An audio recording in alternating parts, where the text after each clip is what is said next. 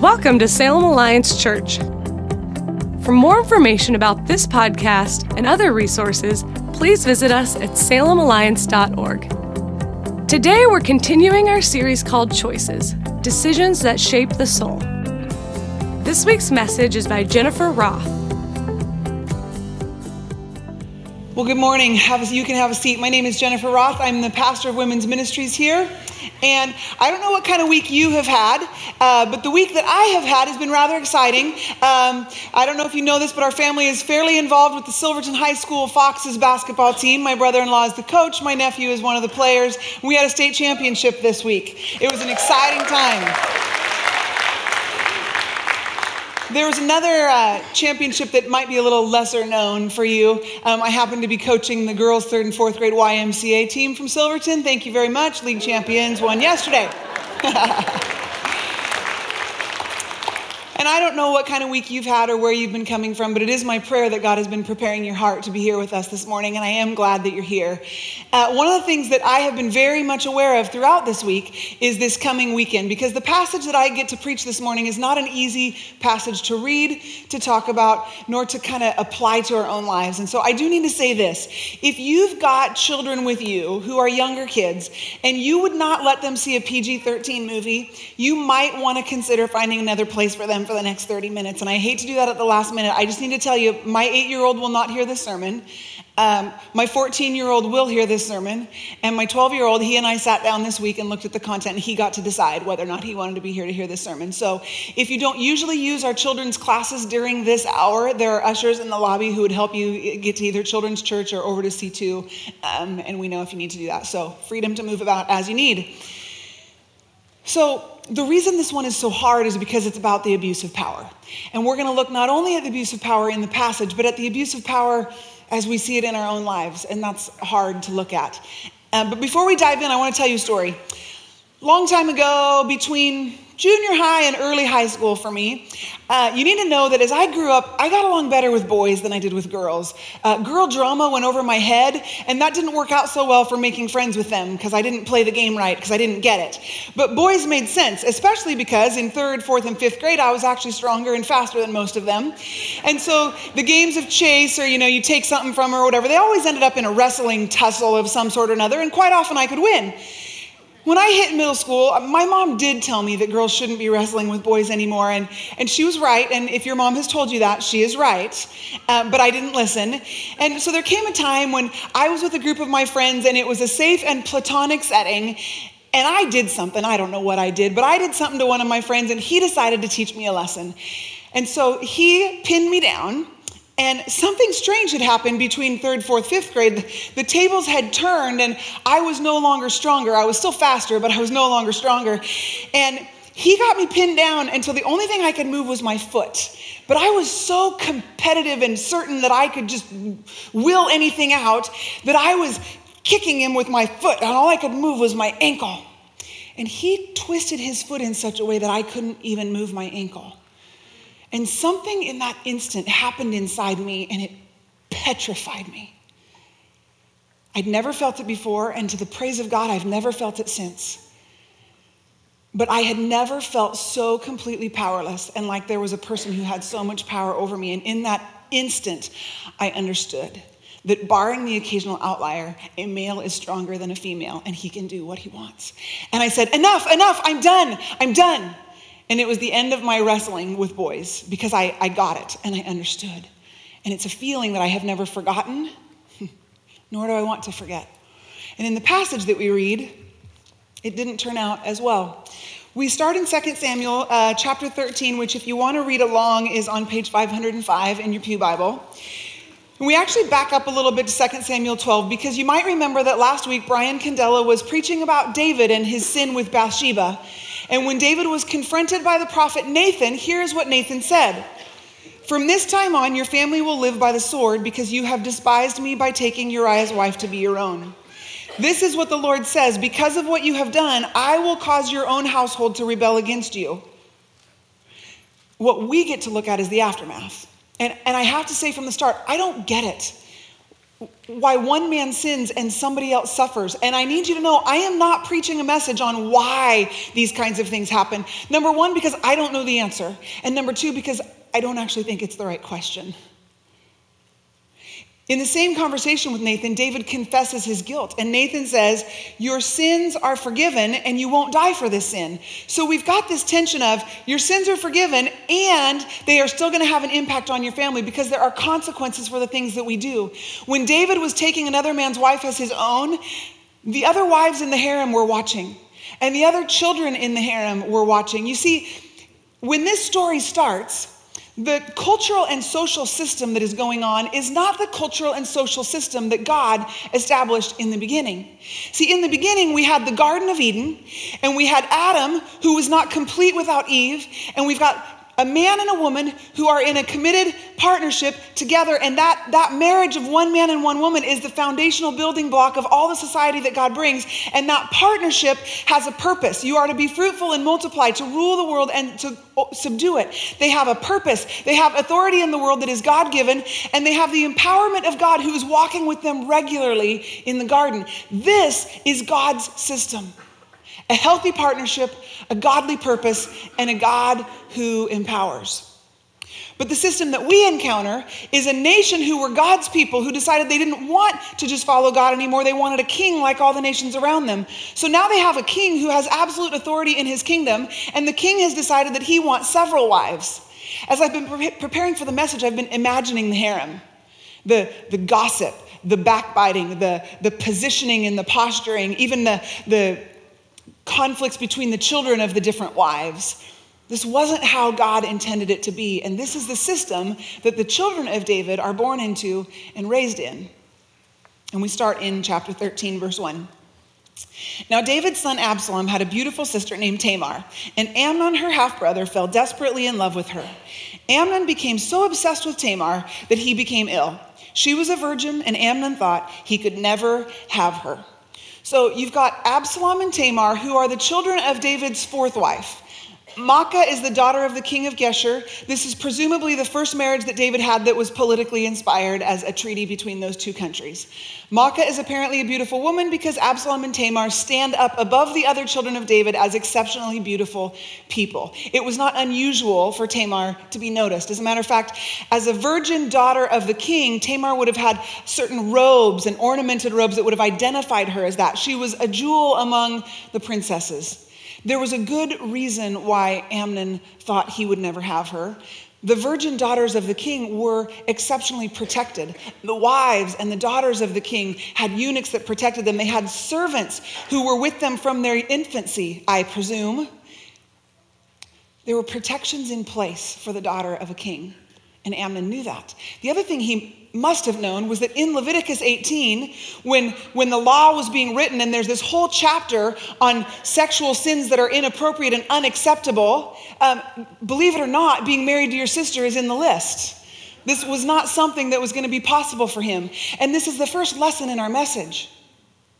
When we know that something is wrong, we need to turn away quickly and not allow our minds to dwell and our hearts to mope and to complain and to drag because we're not going to get what we want, but to go to God, to confess our desire and to commit our desire to him and to submit ourselves to his rule and to his will. If we don't take that first step of turning away, we find ourselves in danger with Amnon and go down a path of destruction that we will wish that we had not gone down. But Amnon had a crafty friend. Enter the crafty friend. Lesson number 2. Be careful who you hang out with and who you consider as your trusted advisors. His cousin Jonadab, he was the son of David's brother Shimeah. One day, Jonadab said to Amnon, "What is the trouble? Why should the son of a king look so dejected morning after morning?" So Amnon told him, "I'm in love with Tamar, my brother Absalom's sister." You know, if you want to do a little extra study after the sermon is over later today or during this week, look up 1 Corinthians 13 and see what it says about love. Because it's not what we see described in this story.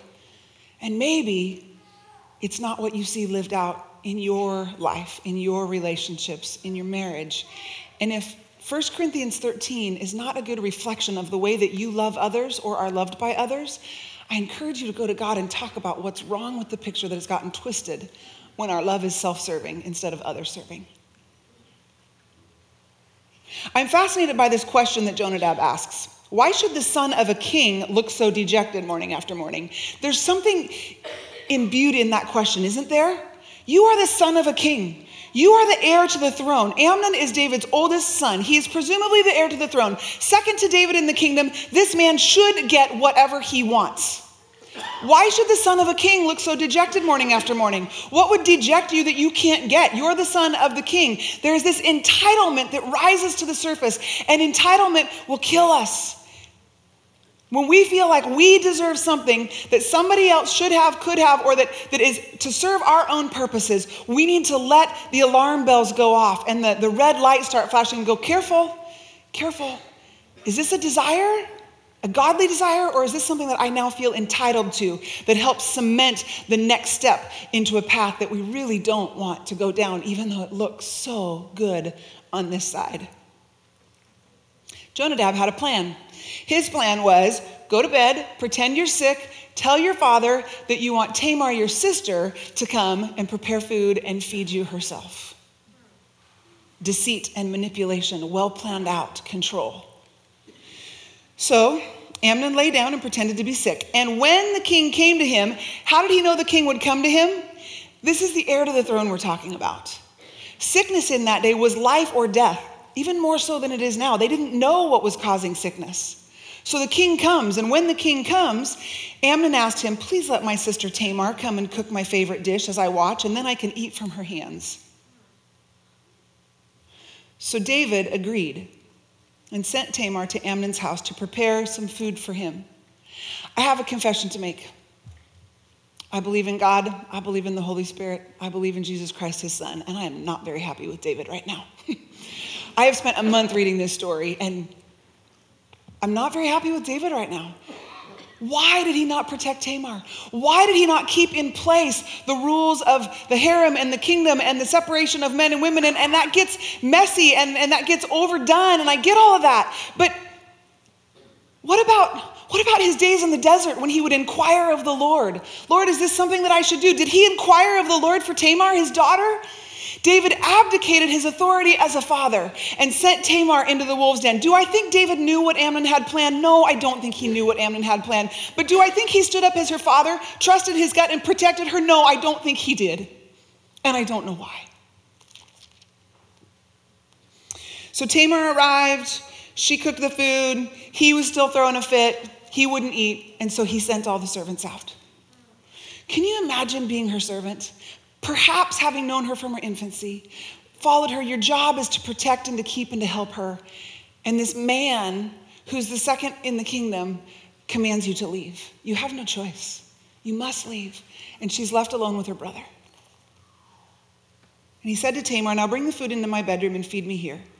So Tamar took his favorite dish to him, but as she was feeding him, he grabbed her and demanded, come to bed with me, my darling sister. Does it not just make your skin crawl?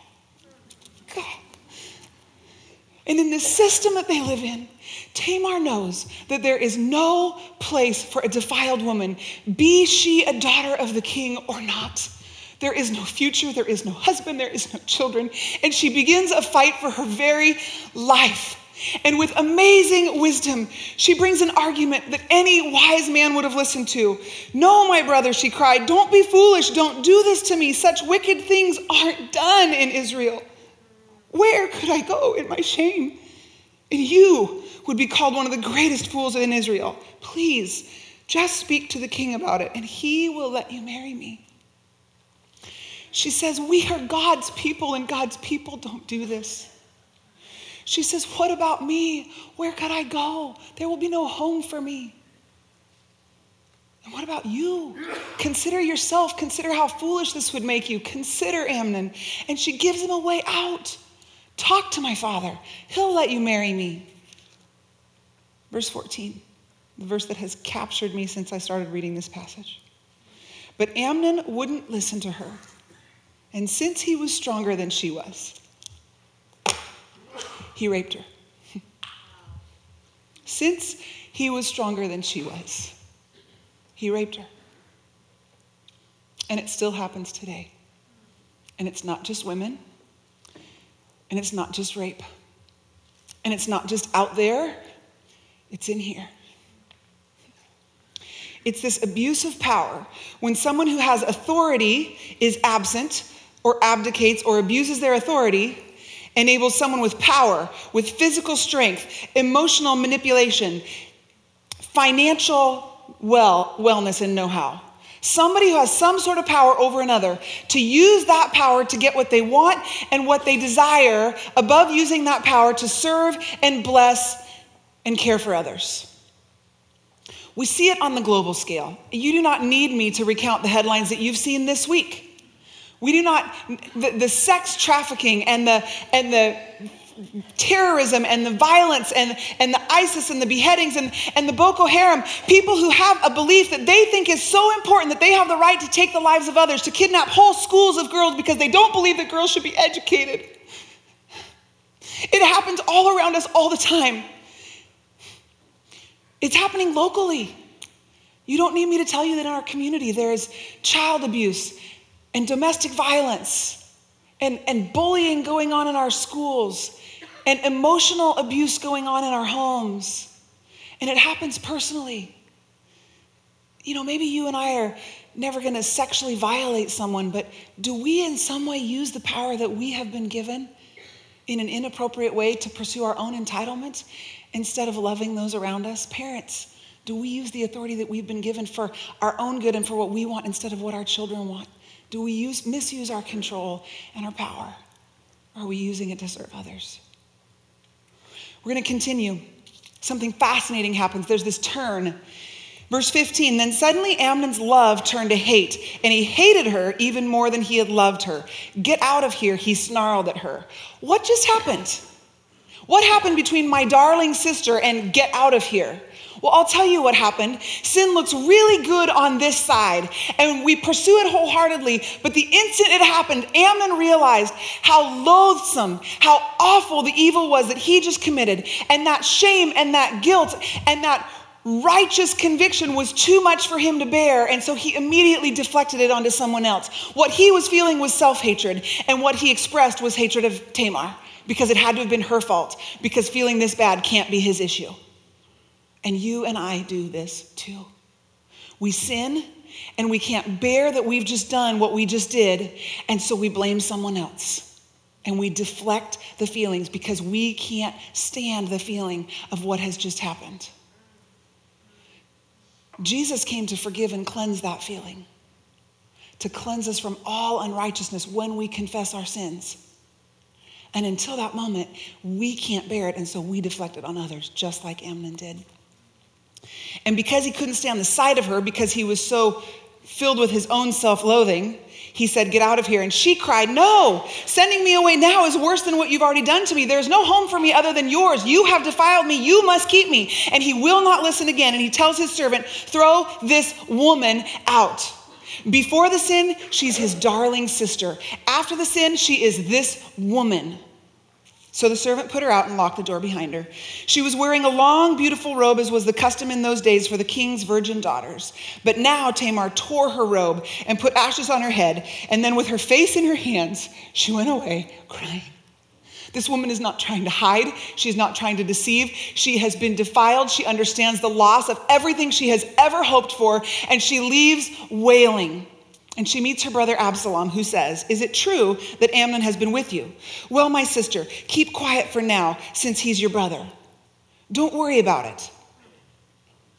We have a culture of silence that is killing us. So Tamar lived as a desolate woman in her brother Absalom's house. And that's the last thing we hear about Tamar in the Word of God. When David heard what had happened, he was very angry. That's all it says. His son raped his daughter, and he did nothing. He was just angry. And though Absalom never spoke to Amnon about this, he hated Amnon deeply because of what he had done to his sister. The sins of the father, the consequences of David's sin. Logically, I can look at it and say, Amnon knew who Bathsheba was. Amnon knew what his father took, and he chose to do the same. Did David do nothing because he had lost his spiritual authority and so he felt like he couldn't correct Amnon? Did David do nothing because he knew that the penalty was death and he didn't want to see his son die? Did David do nothing because he was just an overindulgent father and he just was letting his kids? I don't know why David did nothing, but David did nothing. Absalom seethed in his anger for 2 years, and then he had Amnon murdered. And then he was exiled for 3 years to the country of his grandfather, the king of Geshur. And he comes back later, and that's a story that we'll be telling in the coming weeks. When the person in authority doesn't do what is their job to do, the abuse of power gets to rise and rise and rise. And the reason I didn't want to preach this sermon, the reason when I saw what it was, I went out into the adult wing of our staff area and went, you guys, you'll never guess what sermon I got. See, when we decide who's preaching here, it's all based on the calendar. Can you do February 3rd? Can you do March 14th? Sure, I can do March 14th. Then I go and I look and see what you guys have been studying your Bible studies all week, and I go, oh, for crying out loud, right? And the first question that came to my mind was, what do you do with passages like this in the Bible? And even more, what do you do with the reality of this kind of atrocity in our world, in our lives? What do you do with it? And I was really quick to tell God, I don't know. So you can just, Holy Spirit, download a sermon anytime you want, because I don't have the answer to that question. What do you do when you can't see hope? And the first thing I would say is this: we need to see the suffering in our world for what it really is. We need to see it. And I know that we see it in the headlines, but we are so desensitized to the pain in our world because of how many headlines we see. A few weeks ago, I was looking at the news. There were 3 little pictures back to back, little headlines right here. One of them was about some sporting thing, some athlete being traded to some team. One of them was about the rape of a woman in India, and one of them was about what color is the dress. How are we to distinguish what is truly important when the stuff assailing our senses is so varied and we're so desensitized? And so as we see the suffering in the world, I want to encourage us not to overindulge in the sensationalism of it, but also not to turn our face away. And I have to confess, I am one who generally turns my face away. I don't like how it feels to witness the suffering in the world. I don't like to watch sad movies. I did not read Unbroken. I don't want to hurt that bad. There's enough pain in my life that I have to walk through. And yet, there was this day that I was in a Christian bookstore and I picked up a book about a woman who had been kidnapped as a child in Africa and used as a slave in Africa. And as I thumbed through the pages, she began to describe what happened to her in her early days as she was being inducted into slavery. And I slammed the book shut, and I put it on the shelf, and I left the bookstore. I said, I can't know this. I don't want to know this. I don't want these images in my mind. I don't want to know this suffering. I don't want to hear it. I'm not listening. And gently and compassionately, God whispered to my soul, Jennifer, if you will not look at the suffering of the world, you cannot be my vessel of healing and hope to those who are suffering. And so I began this journey of paying more attention, not diving into the over-sensationalism of it, but not turning my head away and paying attention to what is really happening. That as ISIS has taken over countries, they have taken this prerogative of war prisoners, and there's whole people groups whose women have been taken as sex slaves within the last 3 months or 6 months or whatever the timeline is. There's a girl named Nhu, N-H-U. She's from Asia. And when she was 11 or 12, her grandmother was in such poverty that she sold her to a man for 3 nights because the price for a virgin is very high. And when she was back in her grandmother's house, she was sold several more times, at least once to the same man whenever her grandma was in financial straits. It's an ugly world we live in. And it's happening now, and it's happening all around us, and we need to see it for what it really is. And part of seeing it for what it really is looking at our own personal selves and saying, am I abusing my power? And another question we might need to ask is, am I being abused? It can get so confused, especially in the church where we would say, don't talk bad about people. Lay down your life for others. It can get twisted so fast. An abuser saying, well, you're supposed to lay down your life for me. And somebody thinking, I am honoring God by allowing this person to misuse their power and authority over me. I have a book that I would recommend if you find yourself in that confusing situation would be a book called Safe People. It's just an excellent, excellent read that talks through characteristics and qualities of somebody who is not safe and what it means to have a relationship with safe people and be a person who pursues safe people. We need to see it for what it really is. And when we have seen it, we need to act.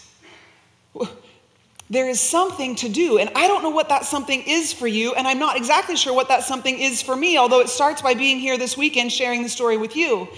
But there is some action that we are to take.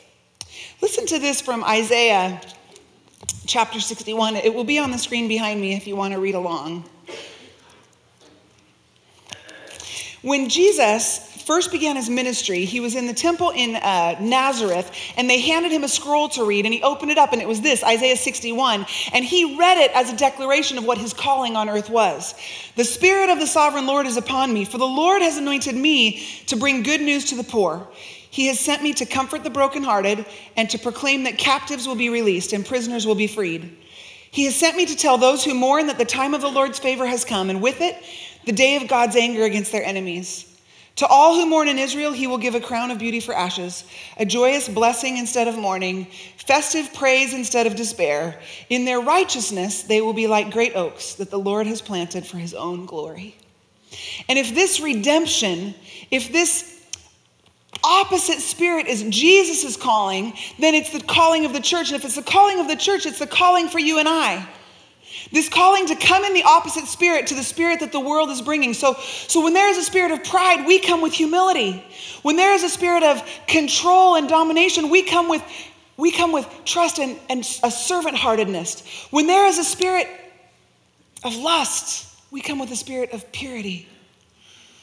When there is a spirit of hate, we come with a spirit of love. We do what Jesus did, and we come in his opposite, upside-down kingdom to the world that is trying to fulfill their own entitlement through their own power and control.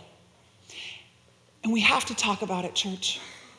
This culture of silence that says, somebody asked me, why is this story in the Bible? Why is it even there? I hate that this story is in the Bible. I hate that this happened. I've gone round and round and round in my mind trying to make it work out a different way so that this wasn't what happened to Tamar. But you can't change history, but you can influence the future. And part of the reason why this story is in the Bible is because God does not ignore the atrocities. God does not ignore the abuse or the injustice. And he is not hiding from you, and he is not asking you to hide from him. He is not saying this is all in the family, shh, don't tell. We are not respecting God's honor by hiding the sins of the church. We are making a poor name for Jesus Christ by hiding the sins of the church. This must become a safe place to talk about the abuse that is happening in our world. So some of us will act by simply being people of God's kingdom who bring God's kingdom to bear in the places where we have influence. Others of us are activists. Let me explain.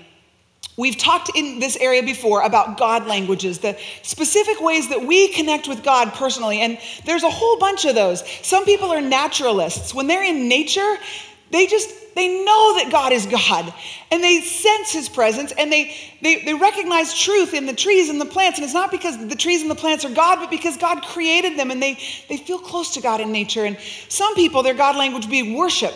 When you're in this room and we are all worshiping God, you know that he is the high and mighty one, and it is the place where your soul is refueled, and you go, this is why I was called, and I have strength to live another day because I have connected with God in this place. Some of us connect with God through his word. We get his guidance, and we know that he left this for us, and that is where we feel closest to God. Did you know that there is a God language for the activist? The person who senses God's presence, their purpose, his kingship in the world, and feels the closest to him when they are on the cutting edge of good and evil. When they are fighting for the kingdom of God and the goodness of our Holy One against the powers of evil in our world. I am not an activist. but we must support and encourage and respect the activists among us. A couple weeks ago, my daughter brought home a magazine from C2. I point because right over there is where C2 is, one of our ministries for children here at church. And she brought home this magazine that had some stories in it. And in it, there was the story of a 5-year-old girl who heard about a couple orphans and said, "Mom, I have to do something." She started drawing and making cards out of her drawing and selling them. This 5-year-old girl is now 13, and her organization has raised $80,000 for orphans. She is an activist, called and empowered and spiritually gifted by the Father God to combat the evil of orphans. And yet in the church, we tend to put levels to the way that we connect with God. So the people that connect this way are really holy, and we would look at that and say, well, you're just being a social activist. That's not really worship. That's just social activism. Oh, no, it's not. When we are engaged in bringing God's kingdom to bear in the brokenness of the world around us, we are worshiping the living God. And we need to be supporting, encouraging, and empowering the activists among us. The next one might seem kind of counterintuitive, but stick with me. What do we do when we can't see hope? We hope anyway, because hope isn't about what we can see. It's about who we believe in. And my hope isn't based on what I can do or what you can do. My hope is based on who God is and the fact that he is God. And there are times when we can't wrap our brain around that, and that's okay. This is a safe place for people who are going, I don't know if I trust God, and I don't know if God is enough. This is a safe place for that. And yet there are other times when those of us who God has given the gift of faith can be in faith for others. I want you to hear this. It's from Ephesians chapter 6. For we are not fighting against flesh and blood enemies, but against evil rulers and authorities of the unseen world, against mighty powers in this dark world, and against evil spirits in the heavenly places. When we read the headlines, we see the flesh and blood battles. But the word of God is telling us that that's not actually the real battle. That the real battle is in the spiritual realm. It's in the place where there is an enemy of God and an enemy of our soul who is working to steal, kill, and destroy. And where there is a good God and his angels who are working to bring life and love and redemption and healing and power. And we are the church, the bride of Christ, and it is ours to enter into this battle with him with the tools that he has given us. He has given us tools in our family. He has given us authority in our community. We may not be able to impact the global scale the way that we think we should, but God has given us tools. One of those is prayer. And we say, well, it's just prayer. There's nothing just about prayer. Prayer will move the forces of God in the heavenly realm, and it will change the outcome for the poor and the powerless all over the world. See, when Jesus came and he died and he conquered death and he rose again, and as he was leaving, he said, therefore, all authority in heaven and earth has been given to me. Therefore, you go and make disciples. See, Jesus reestablished the right system. Remember the garden? Jesus came back and he said, in Christ, there is no Jew or Gentile, slave or free, male or female, but in Christ, we are all equal. He brought the partnership back. And he said, this is my kingdom. I have demonstrated my kingdom. It is a kingdom of love. It is a kingdom of servanthood. It is a kingdom of power. It is a kingdom that comes to proclaim that God is good and he longs for the hearts of his people. And you, the church, I will build my church and the gates of hell will not prevail against it. And you are my church. People, the church is not Billy Graham. The church is not just Desmond Tutu. The church is not the names that you think are changing the world. The church is me and the church is you. And if we will not step into the authority that we have been given by Jesus Christ, then we are like David. We are angry, but we are doing nothing. And the abuse of power is on our heads because we have the tools to change the world. Because we are the children of the living God. We must hope for those who have no hope. Tamar lived as a desolate woman in her father's household. I was sitting in preaching team a couple weeks ago. And I'd been mulling this over, and we were talking about this weekend. And Brian Condello said to me, Jennifer, where do you see Jesus in this passage? And I said, he's not there. Where was he for Tamar? Where was he? He wasn't there.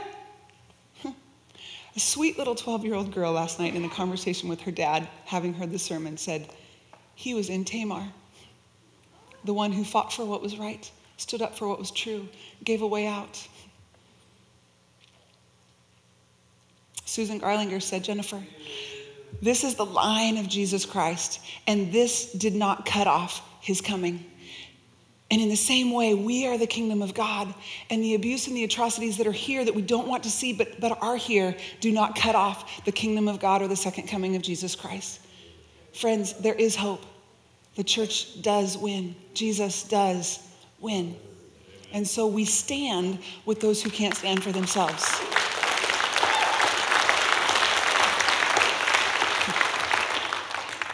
Ephesians goes on to say, put on every piece of God's armor so that you will be able to resist the enemy in the time of evil.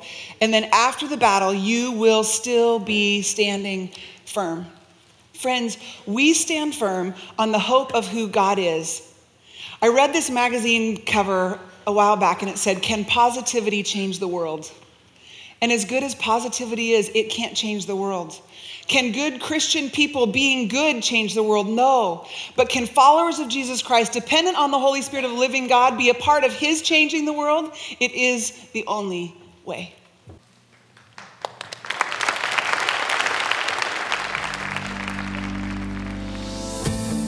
Thank you for joining us on the Salem Alliance Church podcast.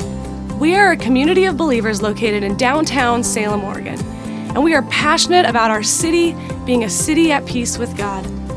If you have a request that we could pray for, please email us at prayers@salemalliance.org. For more information about this podcast and other resources, please visit us at salemalliance.org.